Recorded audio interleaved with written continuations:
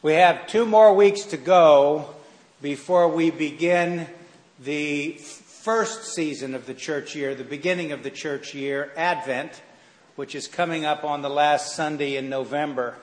So we have this Sunday and we have next Sunday, the Feast of Christ the King, and then we begin the Christian year once again.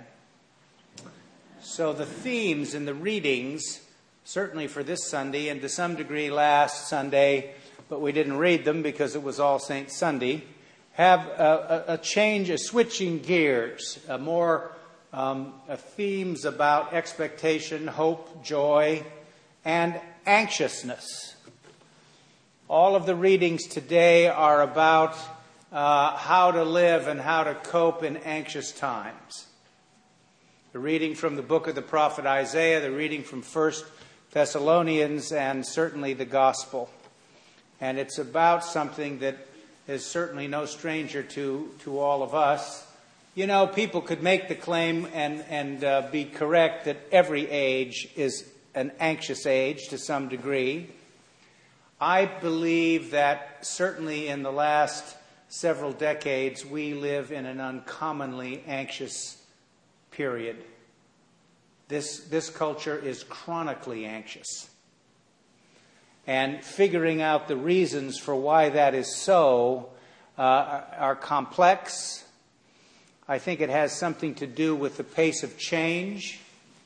It may have something to do with the way in which people are living life at a velocity that is probably not healthy for us, and convincing ourselves that it is absolutely necessary, you know. In one sense, a lot of us are like the monkey in the test. We've put our hand in the jar, we've grasped the nut, and now we can't get our hand out of the jar. So the only way you get your hand out of the jar is to let go of the nut. So who's going to let go first? That's the big deal, right? I mean, some other monkey may be getting ahead of you, right? So it's complicated. Maybe we'll invent some technological thing that will allow us to get our hand out of the jar with the nut in some way. Who knows? I know there are people at this very moment who are working on it. The reading from the book of the prophet Isaiah is at the conclusion or the concluding chapters of the book of the prophet Isaiah.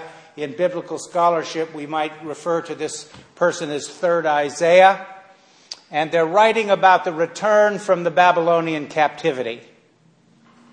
This is so important for Christian people because as we begin the season of Advent and we think about who Jesus is and what his earthly ministry meant, a large part of it for the people that first saw him and heard him were thinking in terms of exile and return.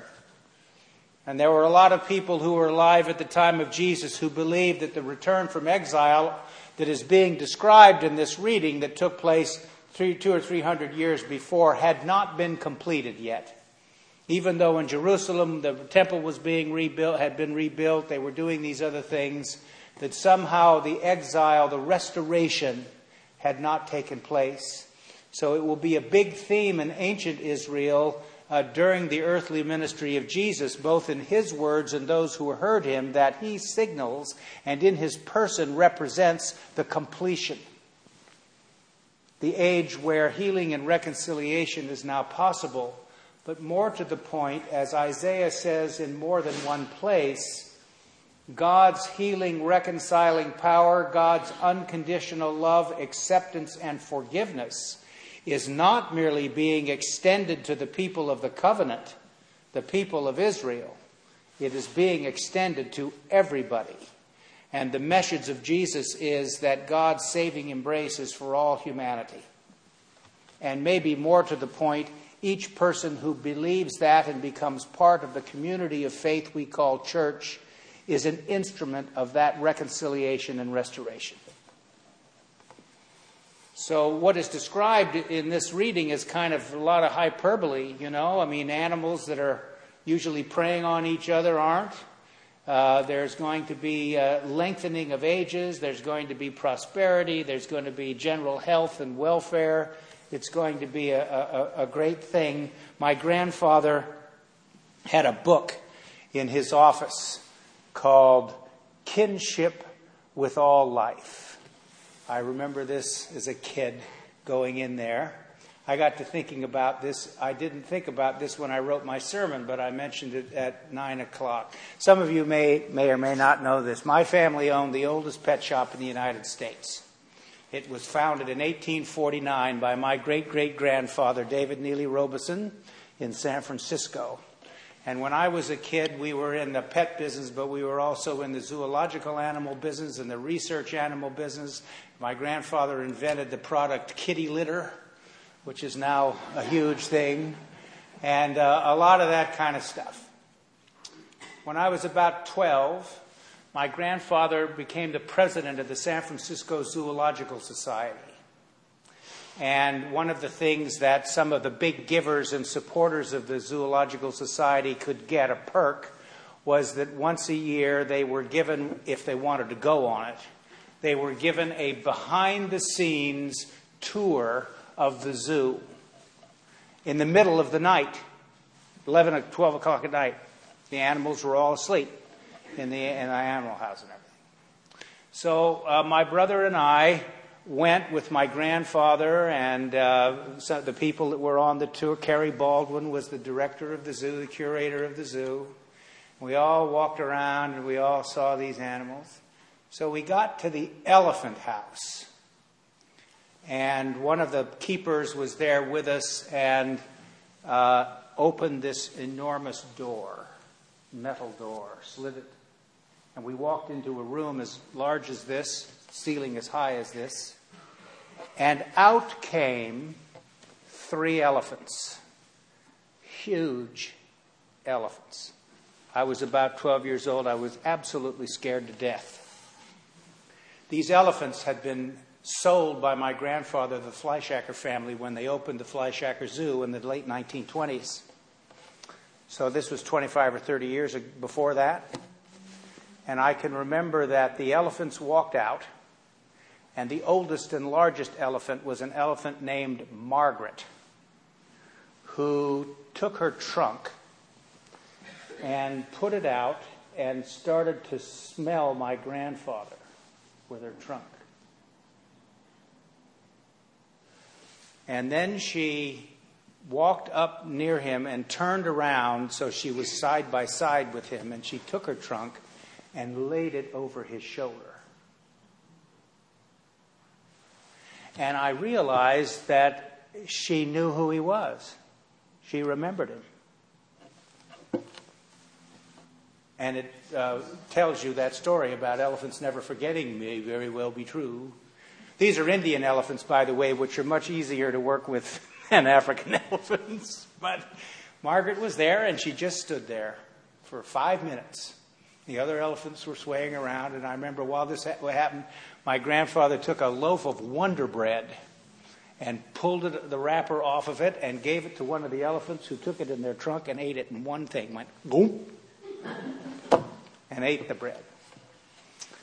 So it said something to me about kinship with all life, because I remembered that incident. There was more than one in my life with him, but that was one of them.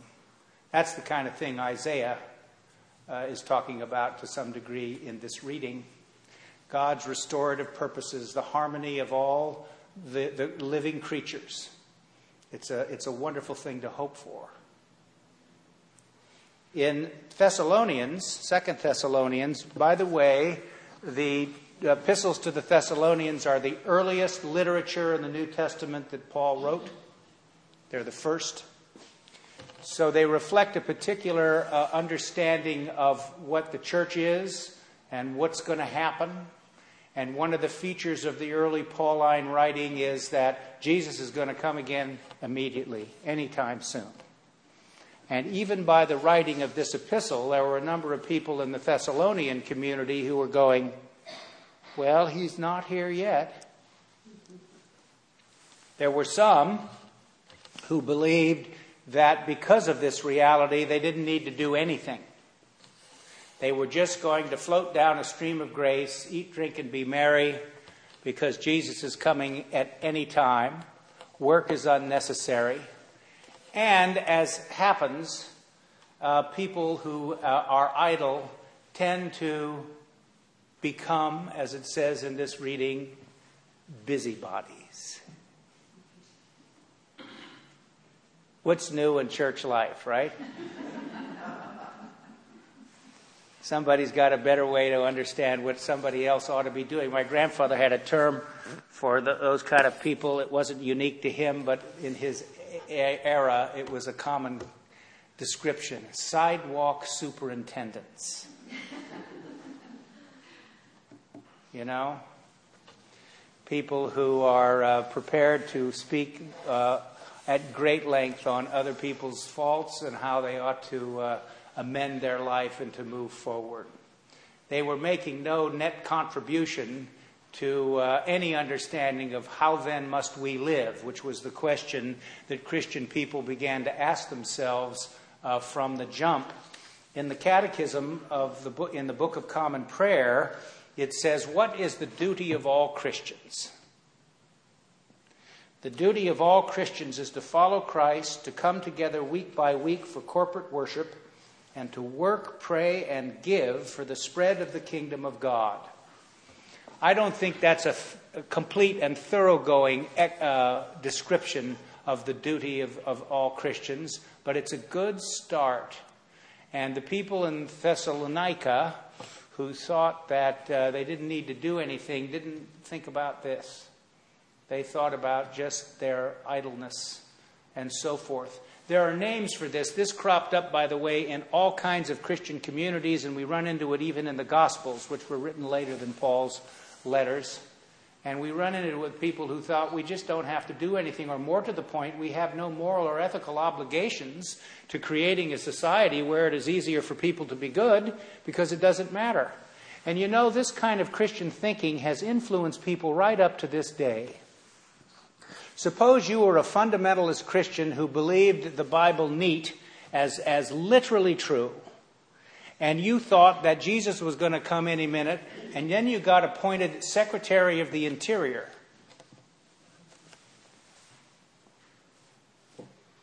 Do you really care whether or not all the redwoods get cut down?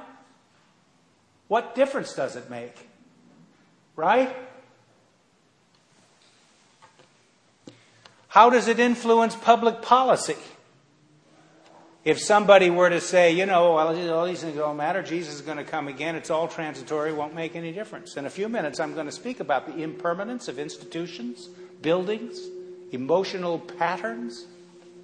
And yet, at the same time, it seems reasonable to assume, and what Paul is getting at here is, you need to model yourself after me and some of the people who came to this community, because we seek to strike a balance between our faith in the grace of God and our personal responsibility. And more to the point, through prayer, both public and private, through our own spiritual discernment, we have come to realize that we are part of God's plan for the cosmos. We have a role to play.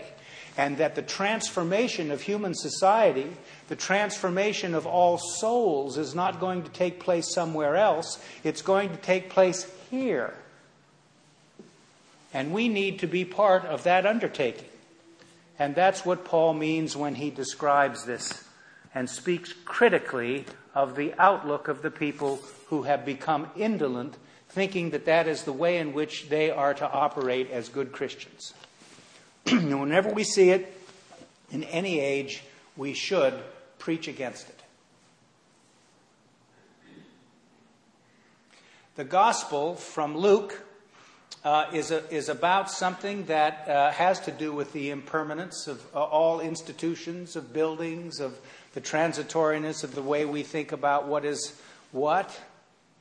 Jesus is speaking about the temple. He's in the temple.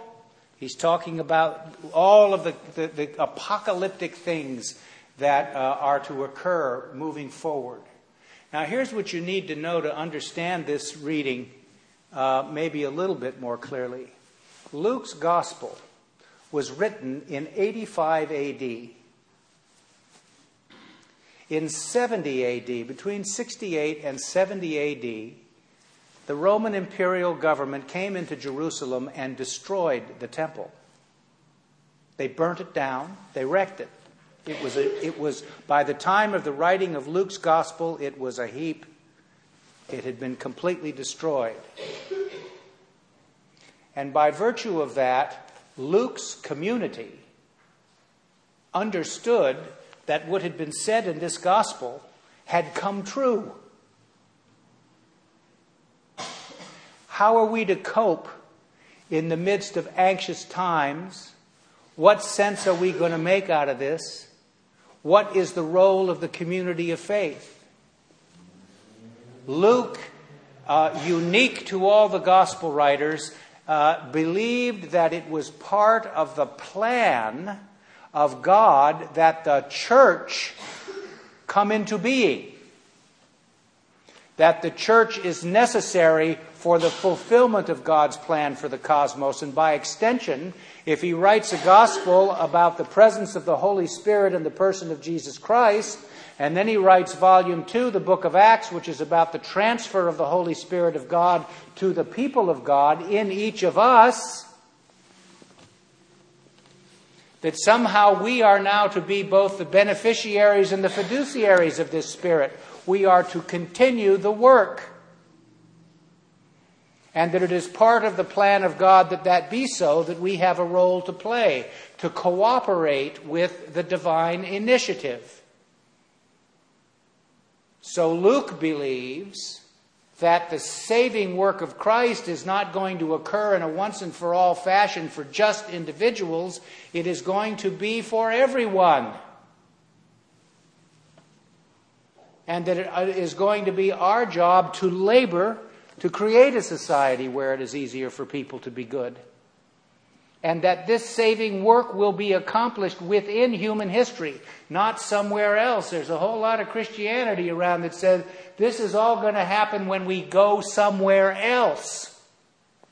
There's no going anywhere else. It's going to take place here. And you're part of it in big and small ways. This connects to Advent because this requires, in the midst of all this anxiousness and turmoil, some understanding of reading the signs of the times and bringing to bear the full force and effect of your intellectual powers, not only on the deep things of Christian faith and belief, but on the big issues that we face as a culture. And that while it may be true that everyone has lived in anxious times, each time has some species of uniqueness. And so you and I are going to need to get clarity about what it is that we're to do in the midst of all of this. But the lesson that Luke's gospel teaches, the lesson that the reading from Isaiah teaches, is that God's healing, reconciling power always is present to us. It never leaves, even if each of us may feel from time to time that it's very far away. That it is at the center and the heart of our self-understanding as Christian people that God unconditionally accepts, forgives, and loves us. And that the great liberation that knowledge brings can allow us to do great things in the world. So this week, give thanks for the opportunity. Give thanks for the opportunity to strike a middle course between eat, drink, and be merry and becoming a drudge. Maybe that requires in our culture a little time management. There's a term. Learning how to do that. What it is that's important. But one thing that Isaiah was sure of, and one thing that the Savior was sure of, is that God's abundant presence is always there. Amen.